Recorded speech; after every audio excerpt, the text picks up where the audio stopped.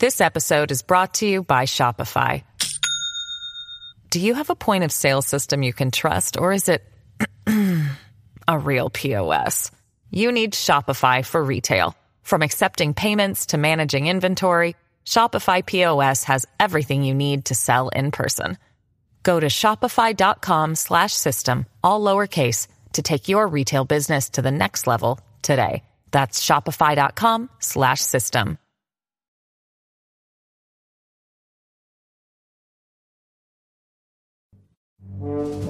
All persons having business before the Honorable, the Supreme Court of the United States are admonished to draw near and give their attention.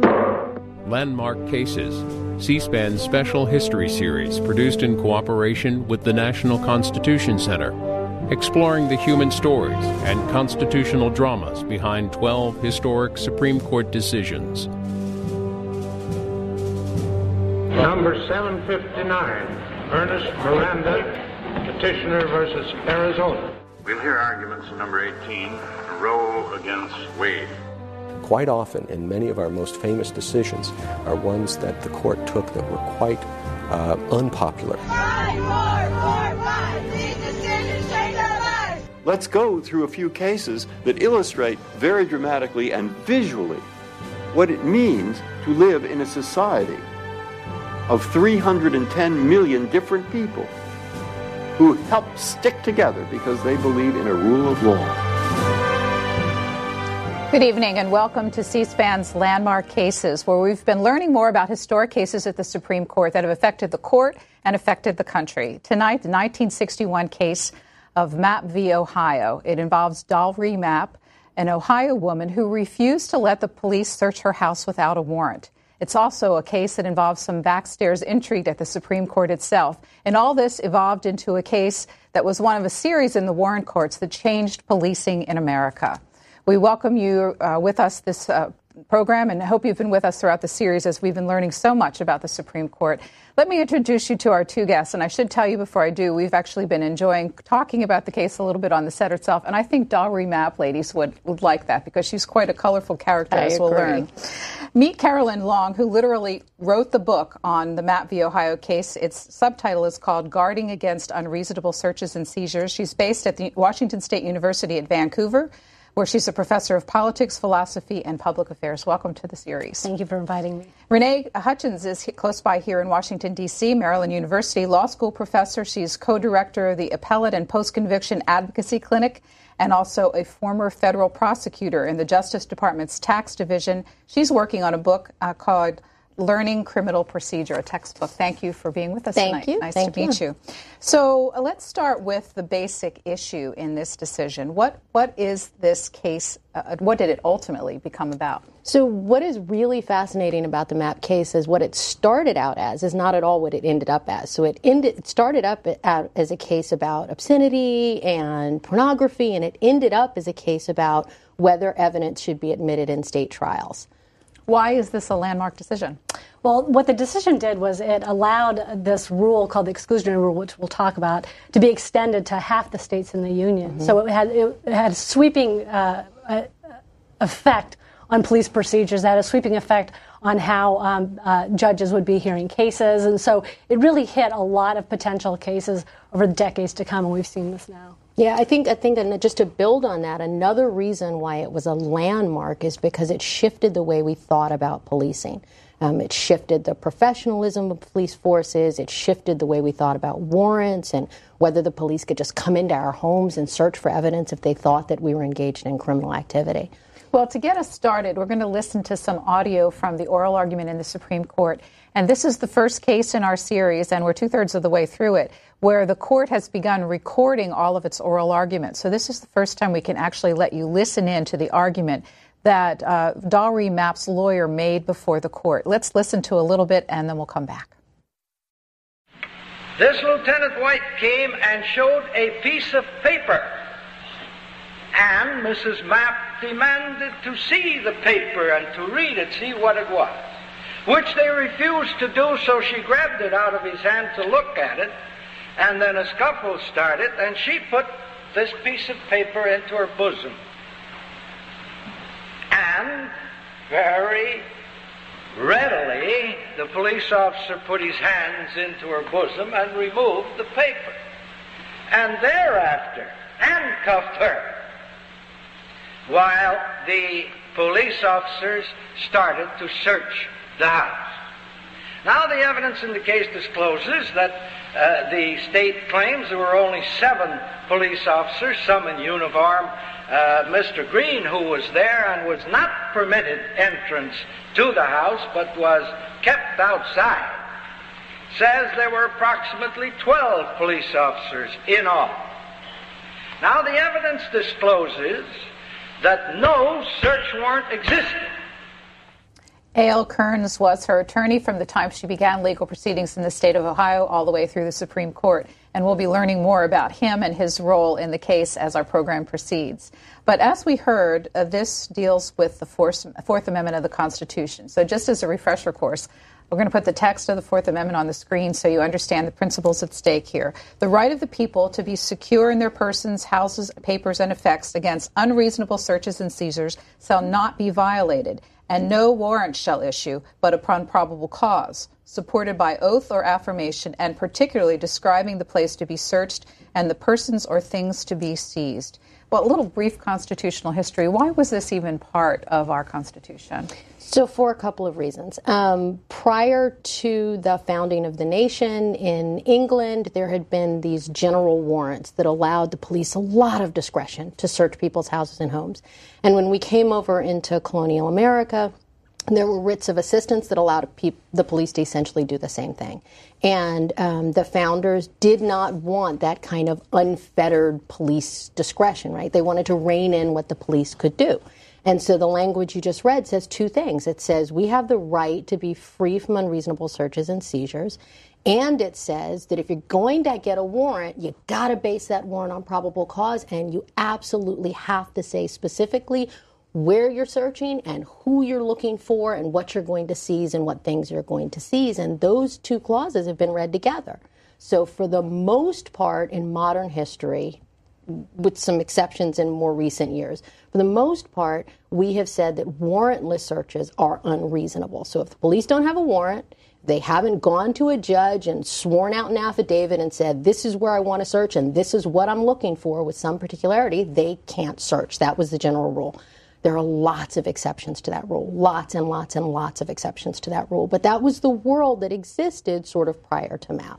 And in fact, as we learned, it had been applied, you must have a warrant for federal offenses, but only half of the states had said that this applies to them. So there was a discrepancy depending on what state you lived in, whether or not a warrant was needed or not. So what the Supreme Court ended up doing was resolving this by making it apply to all states as well, correct? They did, and that's what Matt v. Ohio is about. But I did want to go back to writs of assistance just to talk about how important they were in motivating both passage of the Fourth Amendment, but also passages of provisions in state constitutions. Right. So people should understand that these were open-ended warrants, where customs officials and anybody who they deputized could go into a place of business, they can go into your home looking for smuggled goods, which was a very serious problem in the colonies.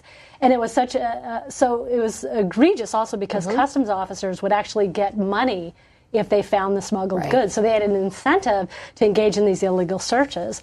And it motivated, after independence, the states to really look at provisions in their state constitutions, which closely mirror what we have in the Fourth Amendment, about the need for a warrant in some cases, but in all cases that there be reasonableness involved in whether or not somebody engages in the search. So it really motivated passage of those provisions. Now, tonight people are also going to be hearing a lot about the so-called exclusionary rule. What is that?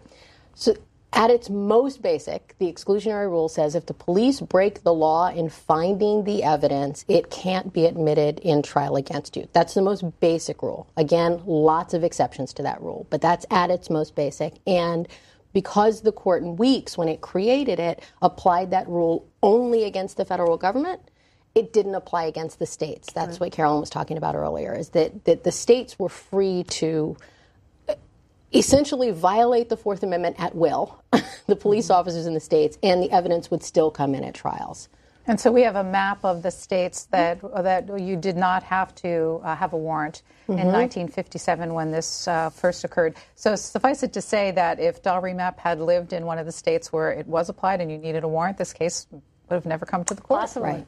Yeah. But was the court looking for some reason to do this? And do you think, in fact, they would have found another vehicle? That's a great question. I don't think at the time they were looking for it because, as Renee said, it was clearly a case about obscenity, which we can talk about later. But I think that the nature of the search was so egregious that it really motivated the court to use it as a vehicle to extend the exclusionary rule to the states. And so it was almost too good of an opportunity to pass up. And Justice Tom Clark, who wrote the decision, had been maybe looking for a vehicle because he had decided a case where he had written a concurring opinion in a case that he didn't circulate, where he sort of was feeling it out in his mind about whether or not a case called Wolf v. Colorado should actually be reversed. So a good vehicle was provided with MAP, but it was something that was on the court's mind. So one of the premises behind this series when we first thought about it was that there are interesting people stories behind the cases that make their way to the Supreme Court. And if you've been watching, you see they've been people of all kinds, from secretaries of state all the way through to just ordinary folks. I think Dalrymple is definitely in the category of just ordinary folk. But when she died, one newspaper headline called her the Rosa Parks of the Fourth Amendment. Right. You met Dalry Mapp in researching your book. Would you put her on the same plane as Rosa Parks? I would. I think she was a more colorful character than Rosa Parks, which is why I think that quote is so apt. But she was a fighter. She really was somebody who was very confident. She was described as arrogant by some, but she knew that she had been wronged by this extensive search of her home and that she had been targeted by the police, and she really wanted to fight this case in court. And a lot of people say, I'm going to take my case all the way to the Supreme Court, and very few make it. But in meeting Dalry, you knew she was going to get to the Supreme Court. She just had that confidence, and she knew that this was something that she had to really see the courts decide. Okay, so she was from Shaker Heights, Ohio, which is a fairly affluent suburb of Cleveland, east of Cleveland. So tell us the basic parameters of her story and the crime that was alleged to have been committed and how this case got started. So it's important to note where she lived, actually, because this is a young African-American woman. She has a single daughter. She was married and divorced Jimmy Bivens, who was a great boxer. He had defeated 8 world champions, but he never had a title fight. She had been engaged to Archie Moore, who was a heavyweight fighter himself. And so she was very familiar to the boxing scene. And part of that scene was illegal gambling operations. And in Cleveland, like in many cities, they had something called a policy game, where people would engage in almost a daily lottery for small bits of money. And Dalry was sort of in the periphery of that world and knew people who were involved in illegal gambling. And so what led to the case, actually, was the fact that others who were involved in illegal gambling, most notably Donald the Kid King, Donald the Kid King, had his front porch bombed by people who were trying to shake him down because they were trying to get money from him, as well as other people who were involved in the gaming business. And what happened was there was a confidential informant who said that there was somebody who was involved in the bombing in Dalry Mapp's home, as well as possibly evidence of gambling paraphernalia. And so the police went to her house. First, they gently requested that she let them in. She said that she wouldn't. She was yelling out of her window, talking to them, saying that they needed to have a search warrant. They went back and allegedly got a search warrant. After a couple of hours, they came back. They pried open the door of her home at the time she was descending down her stairs, waved a piece of paper at the police officers, and as Kern said in the piece that we heard earlier, there was a tussle over that. And she was handcuffed first and sat on a bed, then on a banister, at one point handcuffed to a police officer. And they were allegedly looking for a bombing suspect, which they found within the first few minutes of the search. But then they engaged in a search for about 3 hours of her home, and also her basement, where she had boarders, and every room of the house, inside of compartments in her house. They eventually found some gambling paraphernalia in the basement, and they also found some books that were allegedly obscene and some pencil drawings in her bedroom that were also allegedly obscene. So they arrested her primarily on the gambling charge with the paraphernalia, and then later it turned into a charge about the obscene material. Okay, so I just so people make sure they got the connection. Donald the King, yes, the kid, Don the Kid King. Just in later life, many Americans got to know him as Don King, the guy with the crazy hair that was a big boxing promoter. Yes. And Dalry was part of that whole boxing circle in Ohio during that time. Now, the Cleveland Police Department had a Bureau of Special Operations Investigations. They did. Would you talk a little bit about 1957 and this unit within the police department and whether or not there was tension between it and the African-American community in Cleveland? So there absolutely was, and that was one of the things that I wanted to build on when Carolyn was talking, is when we talk about what happened to Dalry today, it ends up being a little bit sterile and a little bit removed from, I think, probably what would have been a very scary experience for a single mother at home in a house that is being laid siege upon by police officers. So when the police officers first come, they do sort of yell up to her very politely, "We need to come in." She says, "Why?" They don't tell her, but then they didn't go away. They actually laid wait around her house. She couldn't leave.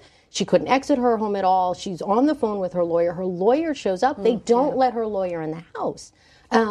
And then as she's coming down the stairs, the police are breaking in her back door. And when you think about what kind of an experience that must have been for this woman, and the bureau that was the special bureau, the police force that was coming into her house, was a bureau that was sort of notorious for policing very aggressively members of the black community. They routinely went into homes without warrants. They routinely engaged in behavior that violated the Fourth Amendment with regard to the urban population in Cleveland, and as well as in Shaker Heights. And so I think that that's sort of an important piece of it to remember. You know, if you were in your home and a police force enters your home, doesn't allow your lawyer to talk to you, and handcuffs you to a bed, reaches down your clothing, sort of goes into your clothing to get a supposed warrant, which the police later admitted wasn't actually a warrant at all.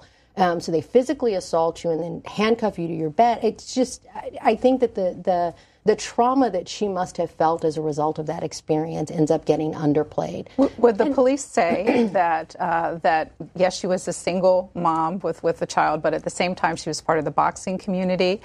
There was a suspicion of numbers running the policy game in her world. She already had a lawyer, so she's had some experience with the law. She'd been married to a boxer. So was she someone, in fact, that was known to the police? It wasn't entirely a first-time innocent sort of situation? It wasn't. She was well-known, and not to say that it excuses, of course, law enforcement's behavior in this case, but she had been stopped and questioned by police before, and she was well-known as somebody who might be involved in illegal operations. So it probably was not a surprise to her that the police showed up. But I do think what Renee said is really important, not only about how she felt individually, but what was happening in Cleveland. And that is that this Bureau of Special Investigations really was aggressive. And even years later, when I spoke to Carl Delau, who was the lead sergeant, he said we were aggressive, that we constantly engaged in searches without a warrant. And it was commonplace. Right. And there was no reason for them not to, as we'll talk about, because that evidence that they were found could be excluded. Right. But it's also important to know that the Bureau really did target communities of color, because if you looked at where the numbers game or the policy game was happening, they were in communities of people with lower socioeconomic status, and in Cleveland at the time, it was predominantly African-American communities. And so you have that targeting of those communities, and then you have the police using strategies like intimidation, giving them the third degree, arresting people so that they then have to be in court, which means that they're not engaging in illegal behavior, confiscating material. And so they used a number of strategies to try to attack what they saw as a real pervasive problem in the community, which was illegal gambling. So can I just add one point very briefly? So I don't want to paint Dalry with too rosy a brush, but the lawyer that she had was not as a result of any criminal case. It was a civil lawyer that she had hired to help her with some civil matter. So it's not at all clear to me that she was sort of on the fringes of any criminal element. She knew them. Certainly she was dating a couple of guys who were involved. But I don't know that it's fair to sort of suggest that she was a repeat player in this world and therefore was appropriately targeted by the police. Okay, so we're going to hear the next part of the story from the perspective of the Cleveland Police Department. This case, in fact, is part of their history. And in the Cleveland Police Museum, they have a display about it. We went to visit it. We'll show you that next. You're currently looking at two documents, 3 pages. One is what we call our daily duty report, and it describes what the police officers working together on that particular date did during their tour of duty. The second document, consisting of 2 pages, is actually the arrest report of Dalry Mapp and a guy by the name of Virgil Ogletree. And they're, to the best of my knowledge, the only existing documents left from this particular investigation. We're looking at the arrest report of Dalry Mapp, and it details what happened on the evening of May 23rd, 1957. Sergeant Delau talks about the fact that he had received information from a confidential informant that there was someone inside of the residence at 14705 Milverton who was involved in a bombing that had taken place at the residence of Donald King. And based upon this information, they went out to set up surveillance on the address, and while there, they attempted to get into the home and they were denied access. So then, according to the report, Lieutenant Thomas White left the scene and went downtown and obtained a search warrant. With the warrant in their possession, they then gained entrance to the house, and it was at that time that they secured Dalry Mapp and they began a search of the premises. And just as a side note, they mentioned the fact that they obtained a search warrant in the arrest report, but if you look at their daily duty report, they also specifically mention in there that one of the officers went downtown and obtained a search warrant and then returned to Dalry Mapp's residence before they gained entrance. And for reasons that we may never know, the search warrant was never presented at the time of trial and never ended up at the Supreme Court during the arguments there. I don't believe the officers ever had any idea that this arrest and this search was going to end up in the U.S. Supreme Court. You're listening to C-SPAN's Landmark Cases. We will be back in a moment. This episode is brought to you by Shopify. Do you have a point of sale system you can trust, or is it a real POS? You need Shopify for retail. From accepting payments to managing inventory, Shopify POS has everything you need to sell in person. Go to shopify.com/system, all lowercase, to take your retail business to the next level today. That's shopify.com/system. So what's your reaction? Well, it's remarkable years later how there's still a story that there was a search warrant. There wasn't one. And Carl Delau knew that when he wrote the report, as I wrote in my book. What they had was an affidavit for a search warrant. And what he said is that he hadn't examined it closely when they engaged in the search and when they detained Dalry, but they knew pretty much after she had been arrested that there was no search warrant. Yet throughout the entire lower court history, up until the case reached the United States Supreme Court, they insisted that there was a warrant, but they didn't have it available and nobody had found it. And so the lie was perpetuated, and you sort of see that not only in the report, but also in the retelling of it here. Yeah. So to her case, she was, as you mentioned, she was originally arrested on gambling charges because they found some paraphernalia, but those charges were dropped. Yes. And then days later, she was charged on the obscene material. That was a serious charge in Ohio. It was. And actually, she was acquitted of the policy charge. And so she was, it went to trial. It went to trial in a court of limited jurisdiction, essentially a police court. Trial. And she was acquitted because the material is far away from her, obviously. And then over the weekend, the officers actually went and they went through an arrest report, and they decided and she was indicted on the obscenity charge. Yeah. And in Ohio State, if one is convicted of violating the law, the sentence is 1 to 7 years and like a $2,000 fine. And it was a felony. It was a felony, a very serious charge. And so after she was arrested and indicted, then it went to a grand jury.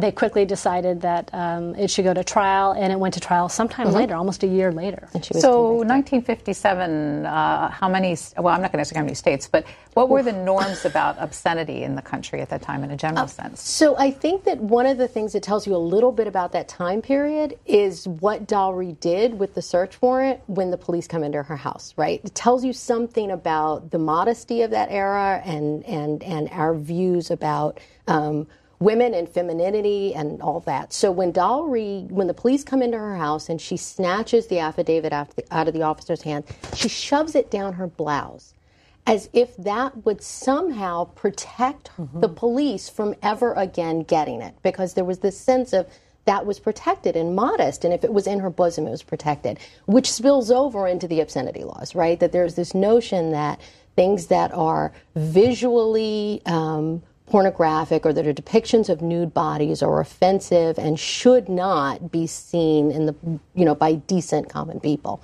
And that was a pretty widely held view. How would these materials be to our standards today? You've seen them. Yeah, very modest. Yes, there's a pencil drawing that depicted a sexual act, and the books themselves are something that you might see in a high school. Not that I would recommend it, but that might happen. But what's important to note, and Renee's sort of speaking about this with her point, is that the law around obscenity was sort of not quite settled at this time. The Supreme Court had only decided two cases. Yeah. A case in 1957 called Roth v. U.S., where the court was trying to determine the proper standard to evaluate what was obscene.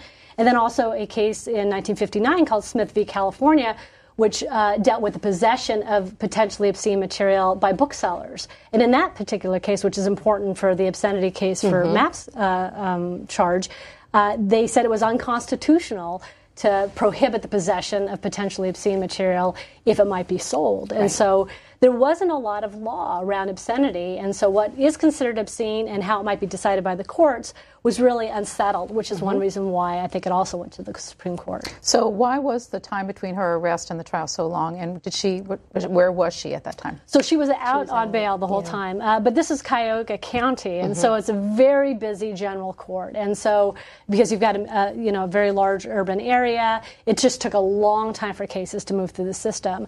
Initially, Kearns, her lawyer, wanted her to plea out and take a plea bargain deal so that she can avoid jail time, and she adamantly refused. She wanted her day in court. And then he tried to negotiate a plea on her behalf without her knowing. It would have infuriated her if she had found out. But that didn't go through because the prosecution didn't want it. So everybody wanted that case to go to trial, it seems.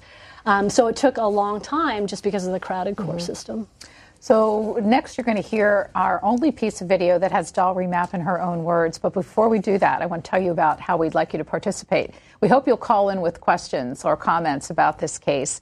And you can do it by dialing these numbers. It's divided geographically. If you live in the Eastern or Central time zones, 202-748-8900. If you live in the Mountain or Pacific time zones, 202-748-8901. And please dial that carefully to get to our studio here. And we'll get your questions in line as they come along. You can also tweet us. Please use the hashtag Landmark Cases. And if you go to C-SPAN's Facebook page, there's already a conversation underway about this case, and you can join that. We'll mix in a few Facebook comments as well as we proceed. So next up, this is Dalrymple Mapp. You'll meet her. She was called Dolly by most of her friends. This is from Annenberg's Public Policy Center documentary that was produced on the case. Most of my friends called me Dolly. Very few called me Dalrymple. I took care of myself. I'm not going to sit down and let you know when you run over me. I felt good. I knew there was something that I should do. And I did everything that I knew how. And I felt that I had been treated wrong. If the search was illegal, then you got the law on your side. And you say that when you met her, she still had that determination at the age of 91. So how did she find lawyer Kearns? Well, she had, as Renee mentioned earlier, she had him for a civil case. So he was a civil lawyer that went all the way to the Supreme Court? He was actually, he was a criminal defense lawyer, but she had him for a civil, she had an action for breach of promise against Archie Moore, her former, the man she was engaged to. And so she had secured him for that reason. So he was doing both, which is common for some at that time time. lawyers. It was certainly, yeah. And would it have been the only case he ever argued before the Supreme Court? Almost certainly. Yes. And so she went to trial and was found guilty for possession of the obscene literature. Correct. And then that carried with it what penalties? And how did it proceed to the next stage of the legal system? Up to 7 years in prison, and then also a $2,000 fine. The case was upheld on appeal in the Intermediate Appellate Court. And then when it went to the Ohio Supreme Court, they also affirmed her conviction. But what they also did is they looked at the constitutionality of that law that dealt with obscenity. And 4 of the 7 justices on the Ohio Supreme Court said that they believed that the law was unconstitutional, that it was overbroad, and that it should be struck down for that reason, as well as her conviction. But in Ohio, under the state constitution, you need a super majority to strike down a law as unconstitutional. 6 of the 7 justices had to determine that it was unconstitutional for it to be struck down. So it was a unique quirk in the Constitution. We don't see this often. And so it was actually upheld, even though a majority, 4 of the 7 justices, thought it was unconstitutional, so her conviction stood. The issue of the search also was addressed in the case, and the court was concerned about the search being illegal, admittedly illegal, actually, but there was a Ohio state precedent called State versus Lindway, which said that in the state of Ohio, illegally seized evidence could still be admitted to criminal trial, which is why in Ohio, like the other half of the states and the unions that didn't have the exclusionary rule, you would still have police engaging in searches without warrants. So we have our first caller, and appropriately from Cleveland. This is Shan watching us there. You're on the air. Yes, thank you so much, C-SPAN, for taking my call. I live very close to the home there, and I was amazed. I've heard of this case before, but I didn't know it was in Cleveland. I thought it was in another city. And my question is, how relevant is this case today? Is it still being used in court cases? We have a case right now where this in Cleveland going on right now, and sort of similar to this. And I just want to know, is it still relevant and being used today? Thank you. Thank you, sir. So the short answer is yes. It is used all the time in courts routinely. So every time a suppression motion is filed in any criminal case, it is Mapp versus Ohio that allows a state court judge to rule that that evidence is not admissible. It has been cut back a lot because of restrictions on the exclusionary rule, but it is still very much in force. Andre is in Columbia, Maryland. You're on the air. Hi, Andre.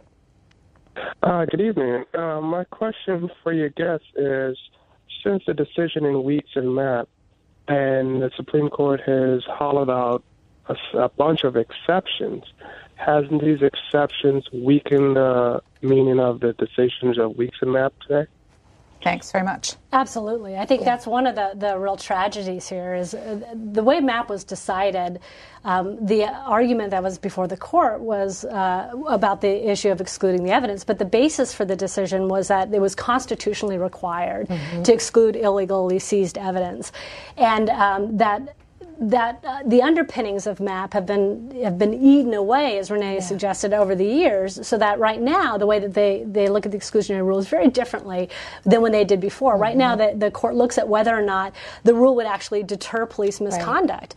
And by looking at whether it would deter police misconduct rather than the fact that it's constitutionally required, it's allowed for a tremendous number of exceptions to the rule. So it's almost as if the foundation of Mapp has been eroded after the decision by the way the court is constructing the questions before it. So we next have a call from Vancouver, Washington. This is Stuart who's watching us there. Hi, Stuart. You're on the air. Yes, I have a question for the speakers here. Because it's such a controversial court case and it deals with a very sensitive issue, search and seizures, how would you guys say how would you see that the precedent being applied in, let's say, a court case or a Supreme Court, how would it be applied today? Because we see the court working in cycles, the Butler case, the Rancourt courts, where they kind of don't like to follow rules and they like to apply different precedences. So I'd just like to know what people would think, how they would apply it, let's say, it would come up today in today's court. Okay, thanks. Renee Hutchins. So I think that what Carolyn was saying is exactly right. So the way that it's being applied today is much more restrictively than it was being applied when it was first announced. And so the court, when it first announced the exclusionary rule, said, look, when evidence is illegally obtained and courts engage in admitting that evidence and allowing convictions based upon that evidence, that affects judicial integrity. And we want to deter bad police conduct. And in more recent years, the only justification for the rule that we're seeing is the deterrence rationale. And that is that really only restricts reckless police behavior, intentional police behavior, knowingly negligent police behavior. It's a much narrower swath of police behavior that actually is being affected by the exclusionary rule today. Kathy Balin asks on Twitter, prior to MAP, did states assist the feds in searches since they could do it without a warrant? Oh, yes. So the Weeks decision actually is the decision back in 1914 where the exclusionary rule gets announced for the first time. And in Weeks, there was a gentleman named Fremont Weeks that the federal government and the state government thought was violating the law, I believe with regard to gambling. And so the state police went in initially and searched Weeks's home. The neighbors told them where the key was for Weeks's home. And they go into his house, they search, they find some stuff. The police officers, state police officers, then turn that over to the U.S. Marshal. And then the U.S. Marshal, along with the state police, troops back over to Weeks's home and they search again. And so in that sense, yes, police officers were, state and federal, were very much working together in cooperative spirit to ensure that federal convictions were had based on evidence the state police were seizing. Well, along with that, Warbo on Twitter wants to know, can you discuss law enforcement tools for parallel construction, allowing illegal evidence to find a path to legal evidence? And so yes, in a couple of different ways. So the primary way that we see this is, for example, in the Miranda context, when there has been a violation of someone's Miranda rights, the standard rights that you hear on every evening talk show. You have the right to remain silent. You have the right to an attorney. If you can't afford an attorney, one will be afforded for you. If the police violate your Miranda rights but discover physical evidence as a result of that Miranda violation, that physical evidence can be admitted. So in that sense, yes, there are some constitutional violations that can happen that result in other evidence that is allowed in. Okay, so let's back up a bit to go forward. Yeah. On March 23rd, 1960, 4 of 7 Ohio Supreme Court justices voted to reverse Dahlry Mapp's lower court loss. But she lost that appeal because there's a technicality in Ohio law that a supermajority was required. So how did we get from there to the Supreme Court? What's the route? Sure. Well, whenever there's a federal question, you can appeal to the U.S. Supreme Court by filing a petition for writ of certiorari, and that is what Kearns did. Mapp wanted to take it as far as she could, and so he filed for a petition of a writ of certiorari before the U.S. Supreme Court. And as we were talking about earlier, obscenity was an issue that the court was exploring quite tentatively. So it caught their eye. And we look back to the records of Earl Warren and Tom Clark, and we find that 8 of the 9 justices on the court granted the writ of certiorari. So they really wanted to hear this case. The one holdout was Justice Felix Frankfurter. And what's fascinating about Frankfurter is he wrote a decision called Wolf v. Colorado. And in Wolf v. Colorado, Frankfurter did something really remarkable, which is he declared, using what we call the incorporation doctrine, that the Fourth Amendment was a fundamental freedom, and duly of as much protection as possible. Part of the ordered liberties of being an American. The concept of ordered liberty. But he also then said in this next paragraph that the exclusionary rule, which he called a remedy, which was judicially created, could not be extended to the states. He didn't find merit in that idea. And so Felix Frankfurter didn't want to hear this case. He was famous for not wanting to rehear his decisions, but 8 of the 9 justices granted review.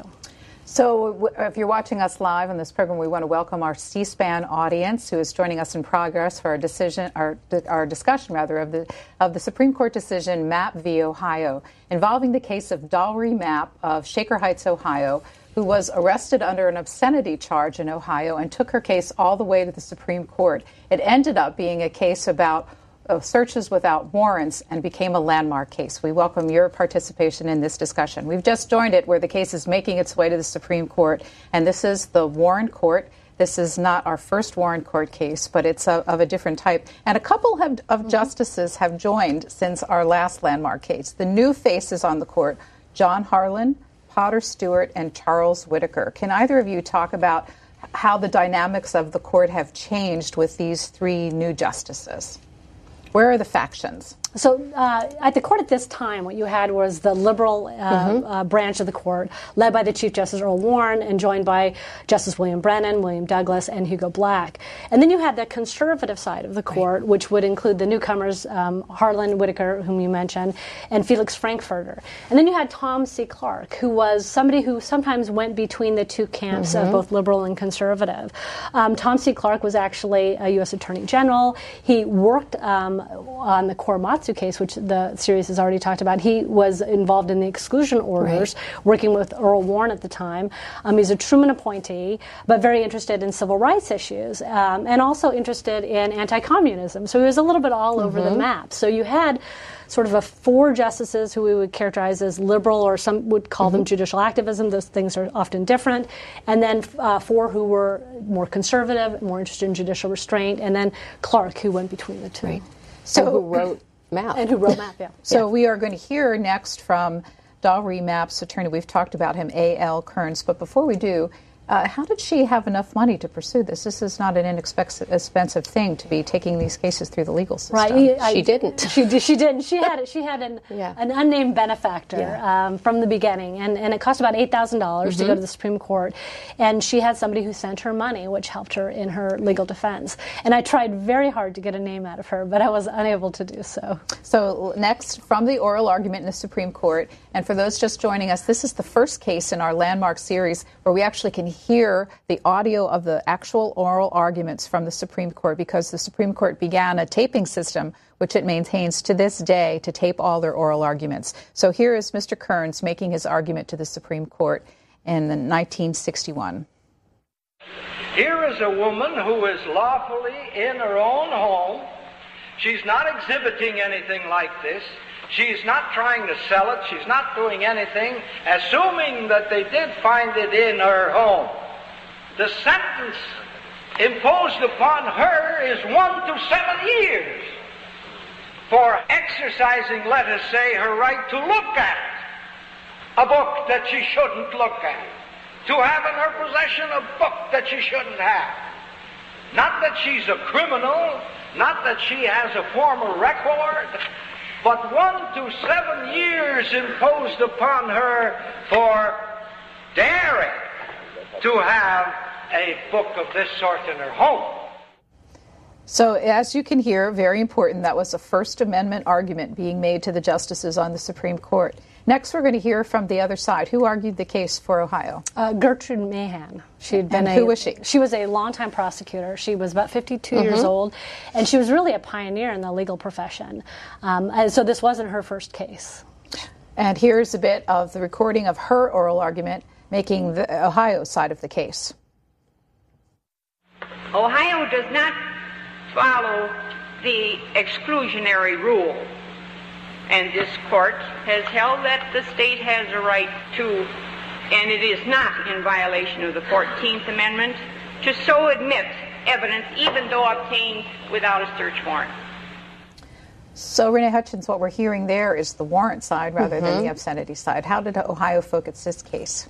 So Ohio was arguing, I think, probably on fairly strong ground that in light of Wolf and the Lindaway decision, that it didn't matter whether the search was illegal, that really what the justices should be focused on was the obscenity piece, not the warrant piece, because who really cared if the police went in without a warrant or with a warrant? Who really cared if they violated the Fourth Amendment going in? Because the Fourth Amendment did not apply in terms of the exclusionary rule to the states at that time. And this was a state prosecution. So why did it matter?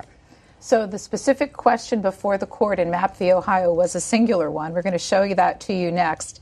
And this is what the case was purported to look at when it went to the court. It was, the question before the court was, were the confiscated materials found in Mapp's home protected by the First Amendment? As we learned, the case took a very different twist and had a very different outcome. And after a few calls, we're going to learn about the intrigue at the court that changed the direction of this case. Let's hear next from Greg, who's watching us in Providence, Utah. Hi, Greg. You're on the air. Yes. I have a question about how Mapp applies to the bulk collection of NSA data. At first thought, you think it might apply, Thank you very much. Yep, we understand the question. So warrantless wiretapping of data, personal data, has been a big issue for the past decade. So does MAP apply to that? So MAP would be different because the NSA is a federal agency, and so it would be covered anyway under the Weeks decision. Wiretapping, for the most part, is covered by Title III, so there's statutes that really govern the collection of data across wire lines. Although the Fourth Amendment is relevant, it would really be the statutory piece. Ed is watching us in Danbury, Connecticut. Hi, Ed. Hi.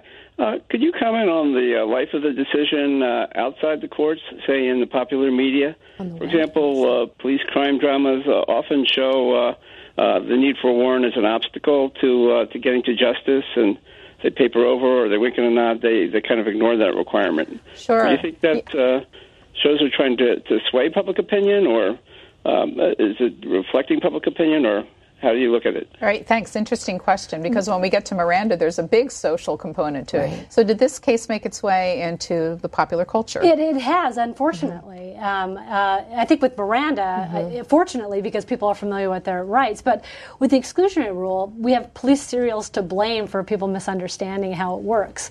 In Law and Order, any type of police show, usually you have a situation where there's evidence, it's been obtained illegally, it's excluded from trial, and a serial murderer goes free.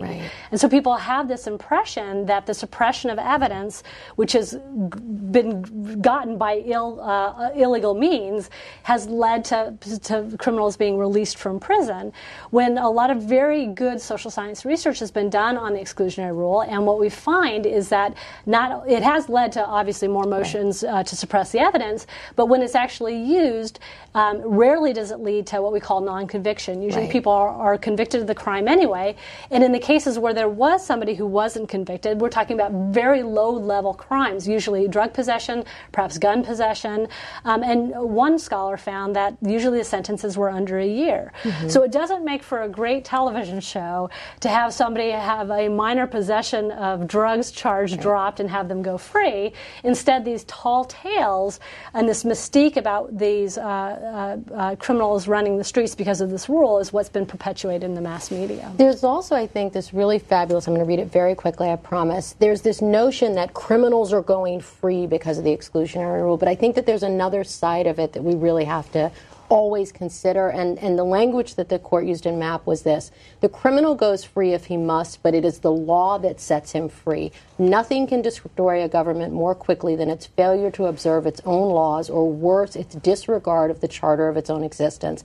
Our government is the potent, the omnipresent teacher. For good or for ill, it teaches the whole people by its example. If the government becomes a lawbreaker, it breeds contempt for the law. It invites every man to become a law unto himself. It invites anarchy. And I think that that really is at the core of the exclusionary rule and something we shouldn't forget.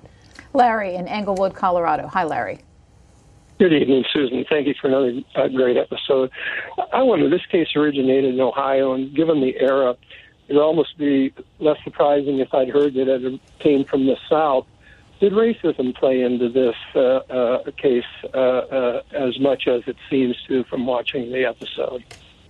Thanks very much. Renee, you talked about that earlier, so let me turn to Carolyn for a review on that. I think race played a role in the sense that the Bureau of Special Investigations was aggressively going after a vice crime, which was predominantly in an area where there were a larger number of African Americans.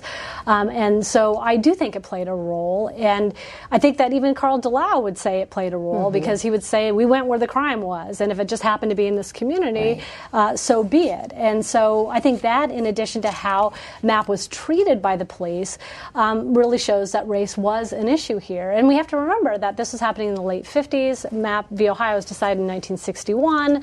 So really the issue of racism in communities and aggressive police tactics are not unique to the South. They were happening throughout the country, and these problems, of course, persist today. Next up is Josh, who's watching us in Algona, Iowa. Hi, Josh. Hi, thanks for taking my call. My question was, in recent years, how has the Supreme Court curtailed the MAP v. Ohio ruling? Okay, thanks. That's one question. I'm going to wait until the last segment when we talk about its legacy in the court. Thanks for asking it, Josh. I'm going to entice you to stay with us for another about half an hour so we can get an answer for you. Next up, Ron in Austin, Texas. Hi, Ron. Hi, this is Ron Weddington. I'm a lawyer of 44 years and practicing in Texas and in federal courts, Roe versus Wade, among others. But I'm just wondering if y'all are aware that every big city has a judge sitting by all night who rubber stamps the search warrants. I mean, they just come in and the cop swears to whatever, and the judge signs his name, and then the search becomes presumably legal. Are you aware of that happening, or is that? I thought Texas is kind of bad, but it must be. I'm sure it's the case in other cities. Well, thank you. Did that happen as a result of MAP when search warrants were required at the state level? So certainly there are judges who sign off and rubber stamp affidavits for search warrants and issue search warrants. The beauty of what MAP did, though, was it allowed that record to be reviewed in suppression hearings. And so by allowing evidence to be excluded from state trials, a reviewing court could then decide whether the judge, in fact, rubber stamped and shouldn't have. Okay, last call for right now from Linda in Minneapolis. Hi, Linda, you're on. Hello. Thank you for taking the call. I have a question that I just don't understand this exactly. If the Fourth Amendment was from the federal government, central government, guaranteeing rights to legal search and seizure to American citizens, how could any state abridge those rights? I don't. It doesn't. Doesn't the federal government supersede state laws and what states do? I'm confused. Okay, so it is rightfully confusing. So the Constitution at the time it was created was seen as a check on federal government because it was federal government that we were most afraid of at that time. We were not particularly concerned about state governments. And so the first 8 amendments to the Constitution are seen or were seen as limitations or constraints on the federal government. It wasn't until the 14th Amendment was passed and the court began to selectively incorporate, that's what they called it, some pieces of those first 8 amendments into the 14th Amendment so that they functioned as a limitation on state governments, that we then saw both limitations on the federal and state governments. And this is how our landmark cases are all starting to fit together.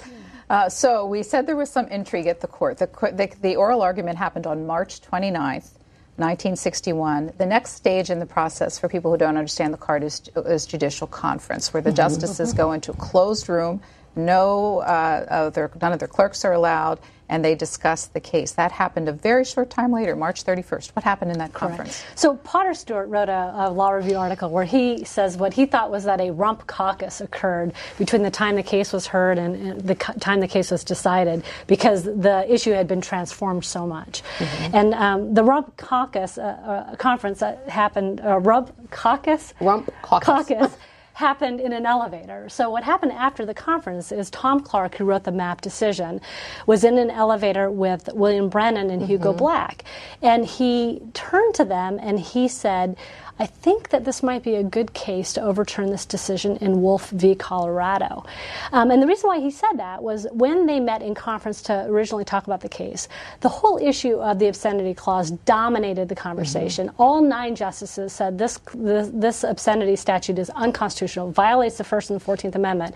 But Justice Douglas sort of raised the issue as to whether or not this illegal search and the circumstances of this case were such that this would be a really good vehicle to revisit that decision in Wolf v. Colorado. So Tom Clark was thinking about this as he left the conference, and that's when he sort of introduced the idea to Bill Brennan and to Hugo Black. And they sort of said, are you serious about this? And he was like, Yeah, I think so. So he had really been thinking about turning this into a Fourth Amendment question. They said, are you serious? But also indicated that they might be persuaded if he took it that direction. Absolutely. And so he was beginning to count noses as to whether or not if he went in that way, he would prevail. Right. So when Douglas raised the issue in conference, Earl Warren and William Brennan, so now we have three, provided support for this position that we could use this case as a vehicle to overturn Wolf v. Colorado. And Douglas hated Wolf because he dissented from it. That's so correct. Correct. Yeah. And then if you had Clark, suddenly you have 4 votes. And so the holdout was Justice Black, who didn't oppose the idea, but he also didn't jump on board. And Justice Black was sort of a tricky fellow when it came to incorporation of rights guaranteed in the Bill of Rights. He really wanted the Fifth Amendment to be incorporated to apply against state action as well as the federal government action. And so he was going to be a tricky vote. And so the whole process of deciding this case was really the process of Tom Clark keeping those 4 justices who said that this really was a vehicle to extend the exclusionary rule, and then winning over Justice Hugo Black, so he had that important 5th vote to turn this into a case about the exclusionary rule. So Tom C. Clark had been assigned to write the opinion in this case, and he began to shape it in this different direction. And the practice is in the court that these begin to get circulated among the justices to see who will sign on. Felix Frankfurter was infuriated, we've heard. Why? Because he had written he had written Wolf, the case that said the exclusionary rule does not apply to the states. And his case was about to be overturned. It was about to be overturned, and he didn't think there was good reason for it. And he knew it was going to be overturned, which is why I think he voted against review in the case. And why he himself focused on the obscenity question. And what's interesting, I have to say, about oral arguments is Kearns, he was what we call a one-shotter. He had appeared before the court for the first time. He spent 16 minutes talking about the facts of the case. Frankfurter was infuriated. At one point he said, "Can you just tell me what the issue in this case is?" And he kept on asking Kearns, "So are you asking us to overturn Wolf v. Colorado?" And Kearns, he said no. And he didn't even seem familiar with the case. So Frankfurter knew something was up. In fact, he was so frustrated at one point he just turned his back to Kearns while he was arguing the case and wouldn't listen to him any longer.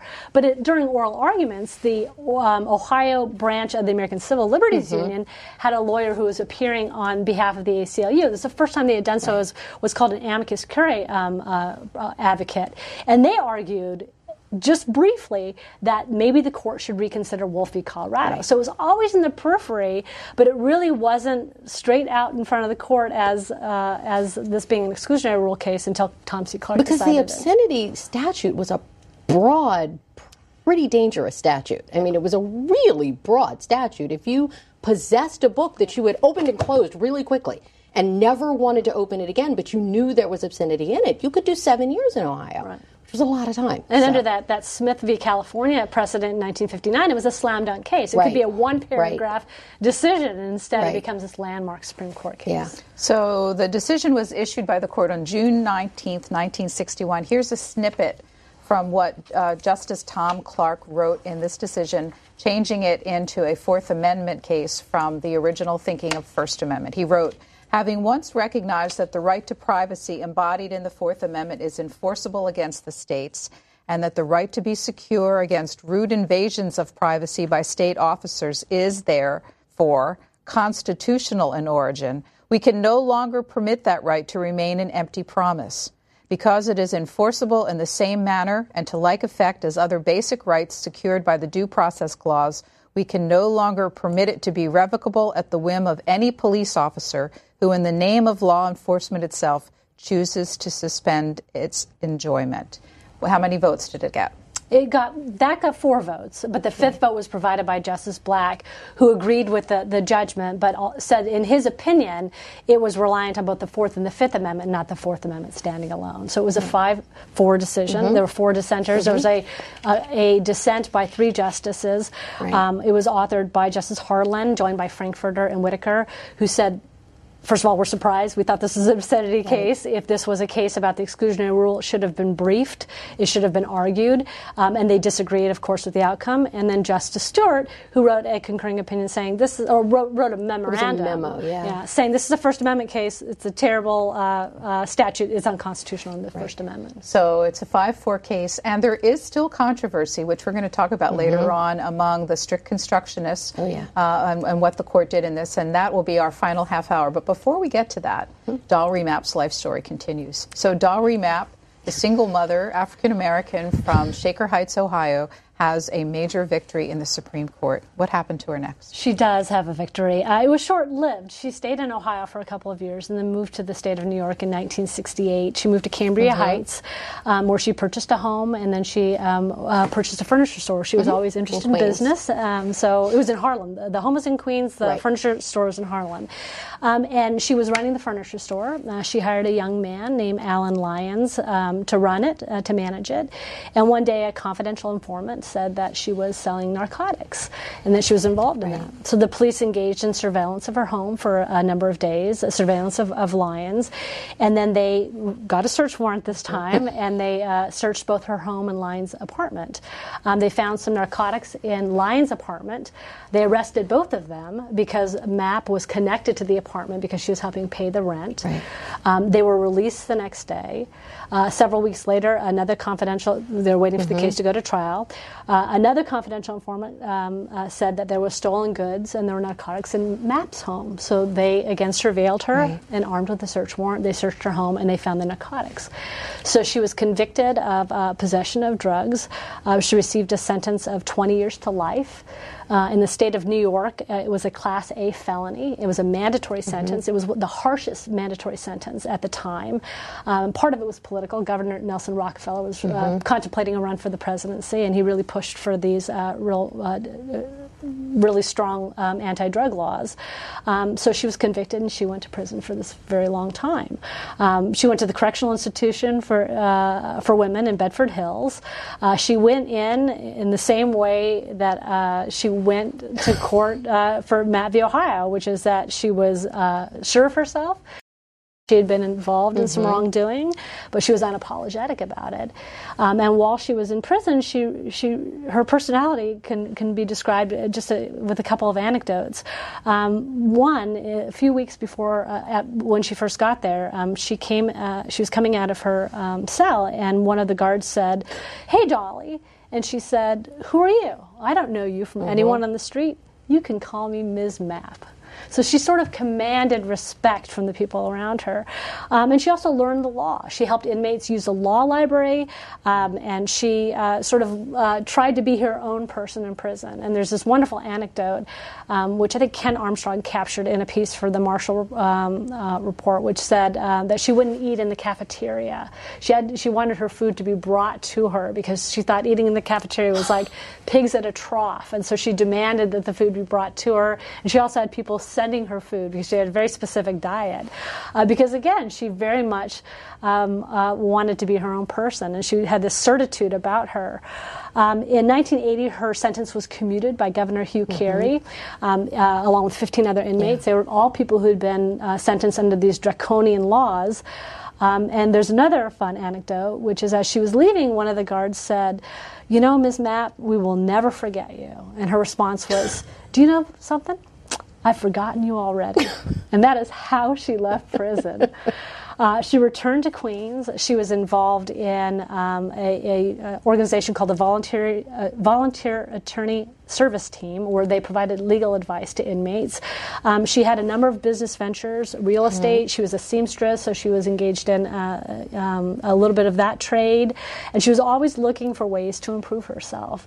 And so she really left prison the same way she entered prison, the same way she acted when those police broke into her home and went under her blouse for the alleged warrant, which is somebody who really commanded your respect. And she was very unapologetic about the choices she had made. She's like, as you saw in the clip, "I've lived my life as I see fit." So she got involved in legal advocacy, but did she become?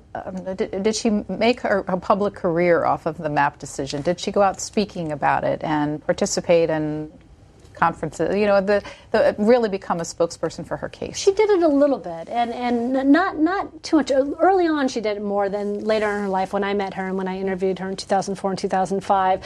But she did. She was invited to law schools because she had a fantastic story to tell. But I would say that most of her work was somewhat behind the scenes. And she clearly knew that she was associated with the case and that people wanted to speak to her, including me, because of her association with the case. But she wasn't as public as some people may. And it was hard for me to get to her. And in fact, when I reached out to her, I'd written her several letters, and then she invited me to her home. I was 30 minutes late to her house. She was waiting for me on her porch. She was spitting nails. She was just so upset. She said she didn't want to talk to me, and that I really had to cajole her into talking to me about the case. I told her about the importance of it and how we really needed to talk about this in order to get her story out to this new generation. And finally, she relented. I think she felt sorry for me and let me speak to her, and then I had several interviews with her later. So in our final half hour, we're going to talk about the legacy of this decision on policing locally, but also on federal law and subsequent cases. Before we do that, a couple more calls. Let's talk to Bruce in Arlington, Texas. Hi, Bruce. You're on the air. Hi. Thanks for having me on. From my understanding, the Mapp versus Ohio and the Roe v. Wade established an inherent right to privacy, but some justices and legal scholars disagree with that right. From my perspective, you can't have the freedom of speech or thought without the right to privacy. I want to know what the line of reasoning pursued by others to refute that idea. Thanks. Thank you. So I think it's always a misnomer when we talk about the right to privacy in the Fourth Amendment, because there is no specific substantive right to privacy that's articulated in the Fourth Amendment. The Fourth Amendment says you have a right to be free from unreasonable searches and seizures, but that's not necessarily the same thing as saying you have a right to privacy. So I think that it's important to differentiate the two. And the court has come to this right to privacy rather slowly. There's a case called Griswold versus Connecticut where you had Justice Douglas sort of create the right to privacy out of whole cloth out of, I think, the First, the Third, the Fourth, and the Fifth Amendment, and the Ninth Amendments to the Constitution.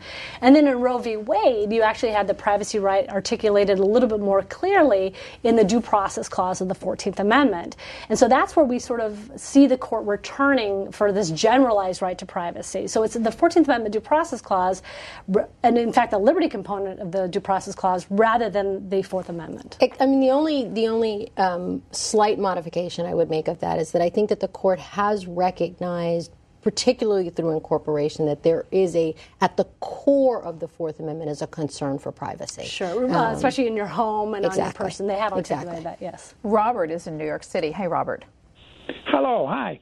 While I've been on hold, you've covered the issue that I wanted to ask about and inquire further about, that to distinguish that in the Mapp case, it was the American Civil Liberties Union, and particularly Bernie Berkman, who did the yeoman's work on the Fourth Amendment issue, and it was Kearns who confined himself to the First Amendment issue, the alleged pornography. And if the people want to comment further, and Berkman was looking for this case. Berkman and Day, Jack Day, his partner, they were looking for this case for a very long while, that they knew that Wolf could be overruled. And when they found Dolly Ray Mapp's case, hooray, and it was Berkman who did all the work on the Fourth Amendment issue. And that is my comment. And if the commentators want to add to that, I'm sure they can. Thanks very much. Yeah, as I mentioned earlier, it was a group of 3 attorneys from the Ohio Civil Liberties Union that really did the work on the amicus brief of this case. And it is true that Berkman wanted the Fourth Amendment issue to be argued, and there is that paragraph where he is asking the court to overturn Wolf v. Colorado in the brief. But it really was one paragraph out of 20 pages of the amicus brief, this friend of the court brief. He wanted it, you're absolutely right, he wanted it to be longer. He had argued with his colleagues about having that be the focus of the brief, but they really also wanted to tease out this whole obscenity issue as well, and so that dominated it. But Berkman stood up. The first thing he said was, we want to overturn Wolf v. Colorado. And he actually saved Kearns, because Kearns was floundering so much on this issue. And he also, and I think that this is implicit in your statement, he's the one who asked to have time at oral arguments before the U.S. Supreme Court. It hadn't been done before that a member who had written an amicus brief would actually do the arguments. And Berkman took it upon himself to contact Kearns and then to write the U.S. Supreme Court and to say to the Supreme Court, I'd like to present oral arguments. And they said yes. So it really was important for that reason as well. Larry is in Naples, Florida. Hi, Larry. Hey, I would like for you to comment from the starting in Weeks' decision, which brought about the 1-cent verdicts, and which the police could do no wrong. And I think the Supreme Court, starting with Weeks, going all the way up to MAP, was the start of judicial activism. I'd like for you to address that, and then that MAP was brought about to the states by the 14th Amendment, which has led us where we are now. Is that not correct?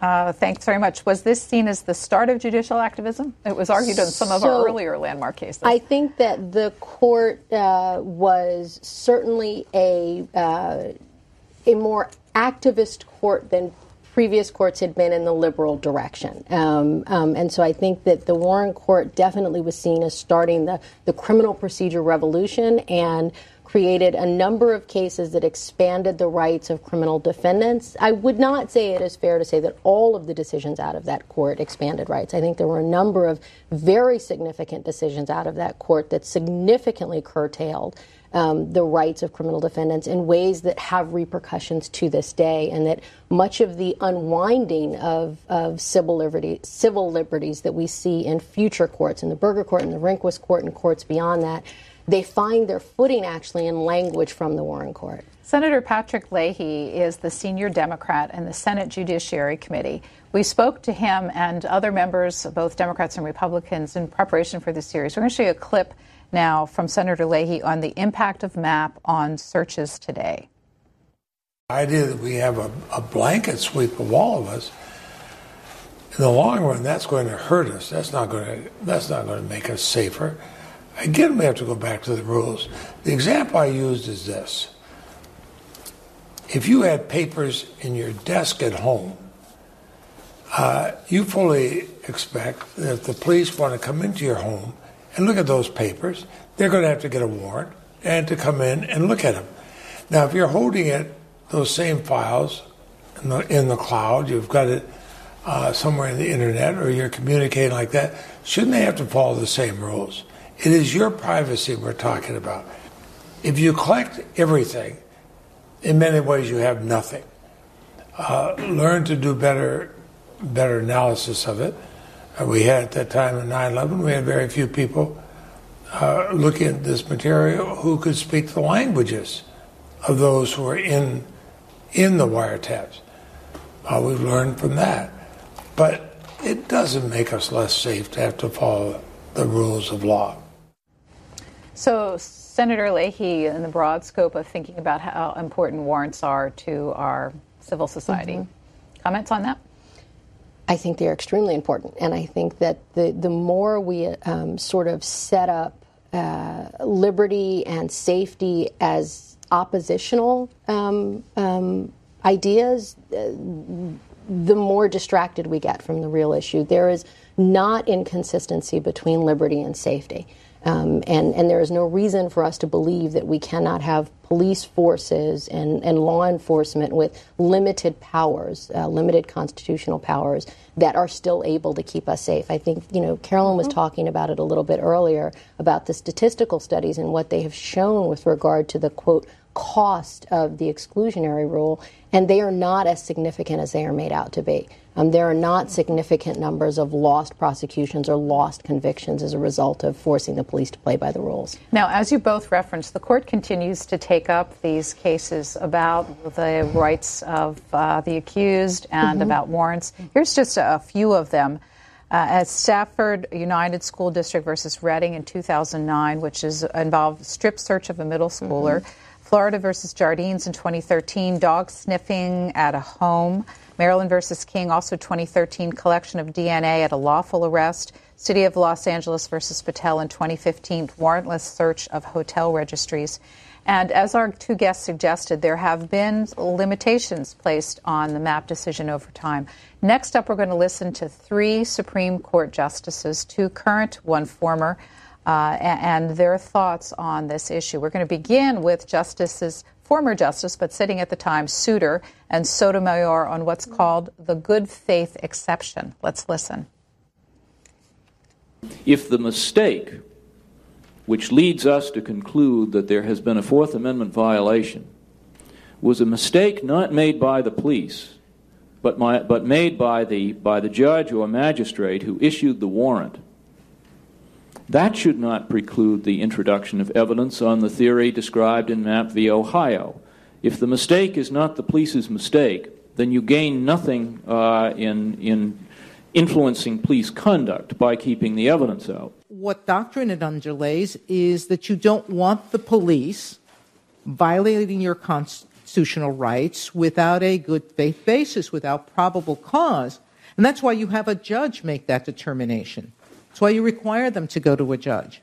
And so what I had to look at was whether we should make the police responsible for what would have been otherwise a judge's error, not their error. Mm-hmm. They gave everything they had to the judge. And they said to the judge, I don't know, even if they thought they knew, that isn't what commands the warrant. It's the judge's review. So interesting, Renee Hutchins, that these were coming up as questions this late, following after MAP at both the Supreme Court level and perhaps more likely at an appellate federal level. Right. Your thoughts on that? So the good faith exception, the thing that I think it's important to remember about it is it was intended to encourage the police to use warrants. That was the point of the good faith exception. The officers in Leon, which is the case that created the exception, had what they thought was a good warrant. It turned out not to be a good warrant. And so the court, in encouraging them to rely on warrants in the first instance, said, look, if you rely in good faith upon a search warrant that you think is a good warrant, we're not going to penalize you for that by excluding the evidence. But since Leon, the exception has been expanded out and out and out and out and out to include cases that have nothing to do with warrants at all. So it includes, if the police rely upon a database that the court isn't maintaining, the good faith exception will apply. If they are relying upon a database that they aren't properly maintaining, the good faith exception will apply. So it's just, it has ballooned out beyond what I think were its original boundaries. I think it's important to note why this has happened. If you look at the Weeks decision in 1914, which first explored the exclusionary rule with the federal government, and then the MAP decision, they relied on a different foundation than these subsequent cases. The reason for it, according to the courts, was that it was part of the Fourth Amendment. You couldn't really have the Fourth Amendment without this ancillary rule, which says if you obtain illegal evidence, it should be excluded. And then also what Renee referred to earlier was this rationale about judicial integrity. The court saying that one of the reasons why we're not going to allow illegal evidence is we don't want to be party to allowing illegal evidence in trial. We are a court of law. We comply with the Constitution.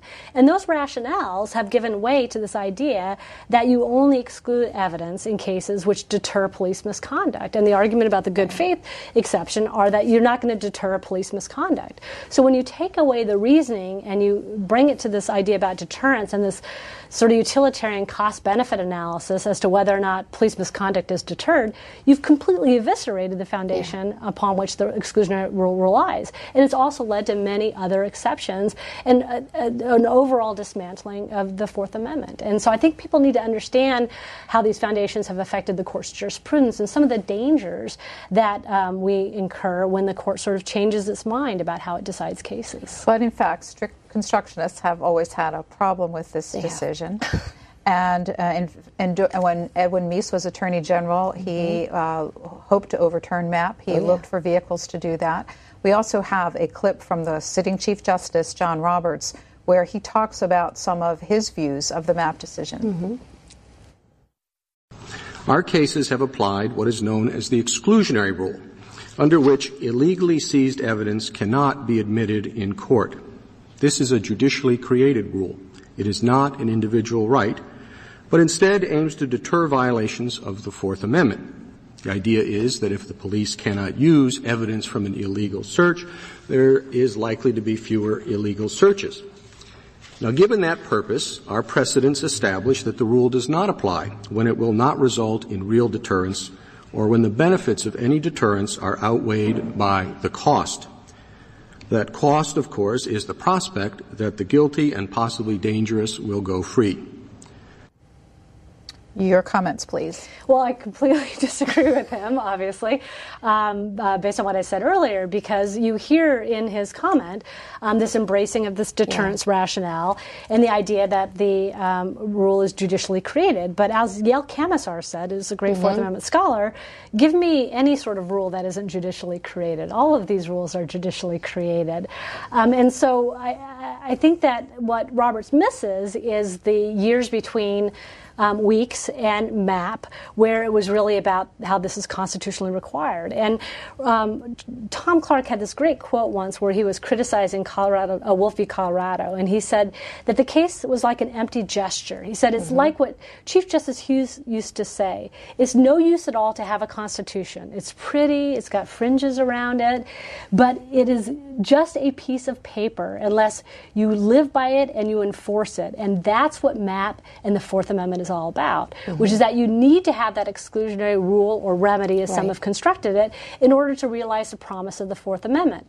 If you don't have it, then what you have are options of people maybe filing a civil suit against the police, and they're inevitably going to lose, having the police themselves, which may or may not work. I think we've seen evidence to the latter, or having prosecutors go after police who've misbehaved, which also doesn't happen very often.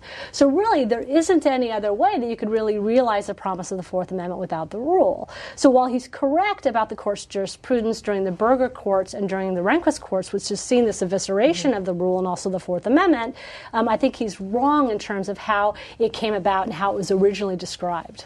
Okay, so we have about 12 minutes left. I want to use that to take a few more calls, but also talk about the impact of the MAP decision on policing in America. We're going to start with that by listening to Chief Justice Earl Warren shortly before he retired from the court. And as we told you at the beginning, this was the first in a series of cases the court took on that really had to do with criminal rights and overall was seen as making many changes to police procedures, criminal rights, and criminal prosecution in the country. So we're going to listen to Earl Warren talking about that. And then you'll also hear from retired Cleveland Police Sergeant Robert Cermak on changes he saw at his level to police procedures. Let's listen. I think that the work of the police has been improved through the years. I think it's on a higher standard now than it was when I first went into the law enforcement business almost 50 years ago, and I'm very hopeful that it will continue to improve through the years.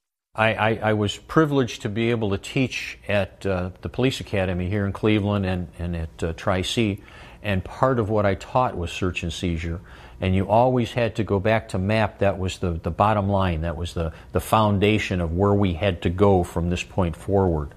And it was very important that the reasoning behind the MAP decision was conveyed to the new officers so that they would understand how important it was to follow these rules. I think as a result of the MAP case, it's really forced police officers to work a little harder, to be a little bit more conscientious, and in the long run, whether we liked the decision or didn't like the decision, it really made us better cops.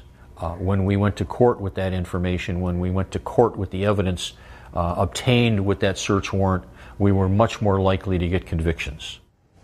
So, Renee Hutchins, this is your area of expertise. Did it make the police work harder, but also be more constructive when they went to court? So I think what we found is that there was increased professionalism of the police forces. That definitely, to the extent that police forces were bound by the exclusionary rule, they did have to up their game, so to speak, right? They did have to become more professionalized. I think that the one comment I did want to make, though, is that the rights protected by the Fourth Amendment are not criminal rights. The expansions that were seen under the Warren Court were not expansions of criminal protections. They're all of our rights. They're all of our protections. And so the limits that we can't confuse the message with the messenger. And so the message is a fabulous message. It's about, limitations on arbitrary police authority, which affects you and me as much as it affects the guy on the corner with a bag of heroin in his pocket. He just happens to be the messenger, and we can't dislike him and therefore dislike the rights that he's protecting for all of us. Comments? I completely agree, and I always tell my students these are rights that everybody has, and it's really, we forget about that because we focus on the criminal, and I think the critics of the rule do so as well, and that gives them ammunition. But when it was first handed down, there was a tremendous outcry from law enforcement about the coddling of the criminals, handcuffing the police, but what we found is that they learned to train themselves, and so it did increase the professionalism, and there was a study in the 1988 by the American Bar Association which concluded, and this is police officers, judges, prosecutors, that the exclusionary rule didn't hurt the administration of justice. It didn't lead to an increase in crime. It wasn't an obstacle to law enforcement. That essentially you could have it and still have effective law enforcement. And so most law enforcement officers, they don't maybe embrace the exclusionary rule, but they know how to operate within the bounds of it. And frankly, they know how to operate within the bounds of these limitations of the exclusionary rule, so they can learn to operate around it. And one thing I have to add about the Earl Warren quote, he's right about police professionalism, but what he also said in his autobiography is he said you have to look at these decisions, including Miranda, which you'll speak about later, and also look at how the court looked at issues of race and inequality in communities which were targeted by the police, because they were predominantly communities of color. So I think it's important that you make that link in criminal procedure revolution and what was happening in these communities and the Warren Court's emphasis on race. Which brings us right up to contemporary times where we're also discussing police tactics in this country. So this is a very fresh issue for us, again, in that regard. Definitely. Wild and Wonderful is on Twitter and asks, which of the exceptions to the exclusionary rule are most commonly used? Inevitable discovery, independent source? That's a question. That's tough to answer. It is probably attenuation of the taint. So there are 3 exceptions to the exclusionary rule in addition to good faith. And so if the police can prove that the bad act, the illegal unconstitutional act that happened is so far removed from the discovery of the evidence, that's considered attenuation, and that will be an exception to the exclusionary rule. Inevitable discovery requires quite a bit more in order to establish it, so the police really have to be able to show that they would have almost certainly discovered the illegally gotten evidence anyway, and so it is a bit more difficult for them to demonstrate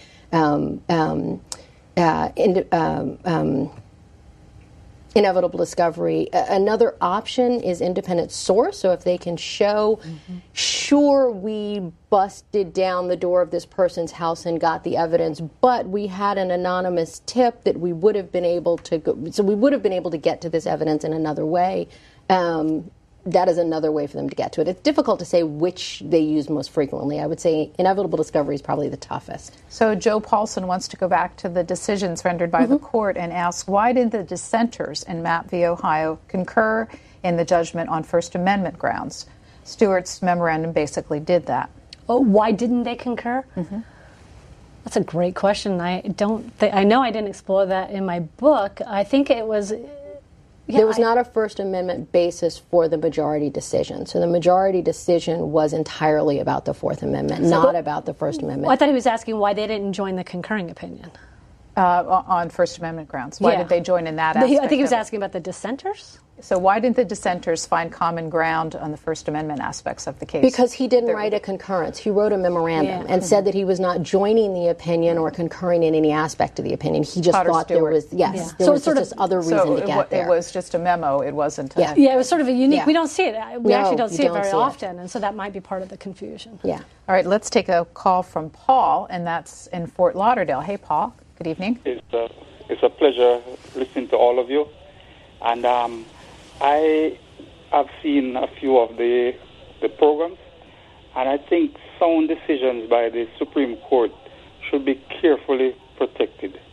The Mapp case and many others demonstrate how sound decisions are weakened or hollowed out by the same or subsequent courts. Mm-hmm. Some decisions benefit the citizens of the country. How do you see this point? I completely agree with you. Just in terms of raw numbers, I think it's really interesting to look at how the different courts have led to different outcomes. During the Warren Court era, about 2/3 of the decisions actually were what we would call pro-defendant. They favored the person who was bringing up the challenge, and they may be considered liberal. And then of the 200 search and seizure cases that were decided during the tenure of Berger and also Rehnquist, about 75% of them favored the state. And so you see a real reversal in terms of the win-loss rate, I think at the cost of liberty of personal individuals. And we're seeing this trend continue, although a little less so under the Roberts Court. So I completely agree with you. We have 3 more cases in our Landmark series. It's a 12-week program, and if you just joined us along the way, we did produce a brief book that's available to you that outlines all of the cases. It's written by veteran Supreme Court journalist Tony Morrow. It's available on our website for just $8.95. We'll get it out to you quickly. And during the next few months, this series is likely to re-air in its entirety, so you can watch it on television in the weeks ahead and have the book ready for you. It also is archived on our website each program after it airs, so there's an opportunity to watch it online. So if that book is of interest to you, it's easily available, and we'll get it to you pretty quickly. Just a couple of minutes left. I'm going to take 2 more calls, and that will be it. And next is Pete in Fortson, Georgia. Hi, Pete. Hello, hi. Thank you for this program. I really enjoy it. I try to catch it whenever I see it. My question was about, I guess, what we can expect in the Fourth Amendment jurisprudence. There were some comments about how the exclusionary rule is being now considered a judge-made rule, and there's a lot of exceptions to it. What do you guys think about the warrant preference in the Fourth Amendment? Is that also going to be under attack going forward? And because, of course, there's that tension in the Fourth Amendment between, a preference for the warrant or just a reasonableness requirement. So, thanks very much. That's a great question. If you look at the history of Fourth Amendment cases, including, of course, ones about the exclusionary rule, you see reflected in the court what you refer to as a warrant preference construction of the Fourth Amendment. And what that construction means is the idea that searches that are accompanied by a warrant are considered reasonable, and searches conducted without a warrant are considered unreasonable, with a few exceptions, which the early court saw were sort of carefully delineated, hot pursuit, things like that. But what we've seen really since, I would say, the Berger court was the court embracing this generalized reasonableness construction of the Fourth Amendment, which is not focusing on the warrant, but rather focusing on whether or not the police officers' actions are considered reasonable. And so this has actually done more damage to the Fourth Amendment than what we've been talking about today, because if you're just saying that law enforcement has to show that they've done something reasonable, that's a very low threshold, and that is what the court has embraced today. And you're certainly seeing it with the Roberts Court, and it started with the Berger Court. It actually started with the Warren Court with Terry versus Ohio. They sort of really set this ship on that course. Yeah, 1967, absolutely. Yeah. I find myself with only 30 seconds left. I apologize to our final caller. We'll tell you that in 2 programs from now, we're going to be dealing with the Miranda decision, also by the Warren Court, which was another in these series of cases. And we're going to spend our final half hour in that program talking about the Warren Court overall and their approach to these reviews and what it has done to the judicial process, and talk about that in a big picture way. So we hope you'll be with us for that program. So as we close here, I want to ask you about Dalry Map and what people should take away from the fact that a citizen like Dalry Map was the focus of a landmark case in the Supreme Court.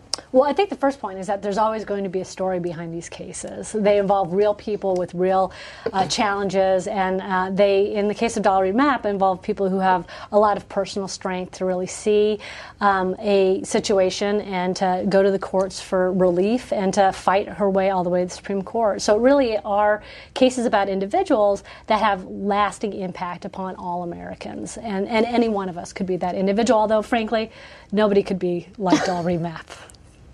And what are your final thoughts about this case and its importance?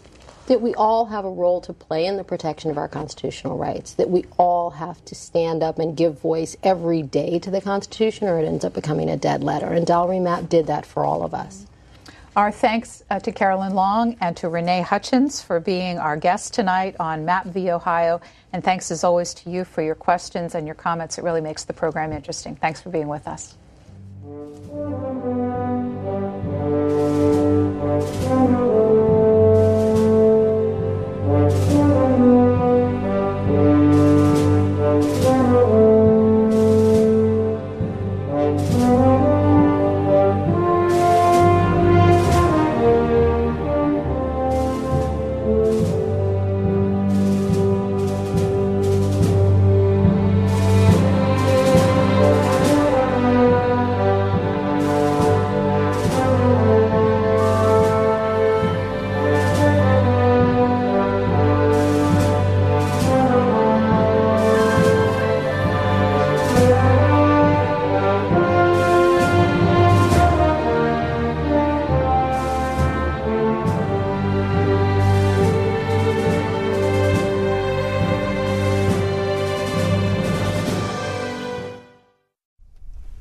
Our series continues next week with the Supreme Court's 1962 decision in Baker v. Carr.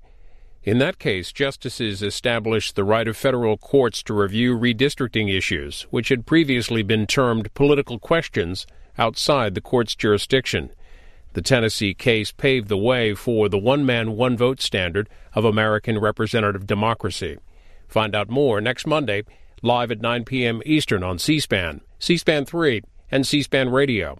You can also learn more about C-SPAN's Landmark Cases series online by going to cspan.org/landmarkcases. From the website, you can order C-SPAN's Landmark Cases book, featuring background, highlights, and the legal impact of each case. Written by veteran Supreme Court journalist Tony Morrow, and published by C-SPAN in cooperation with CQ Press. Landmark Cases is available for $8.95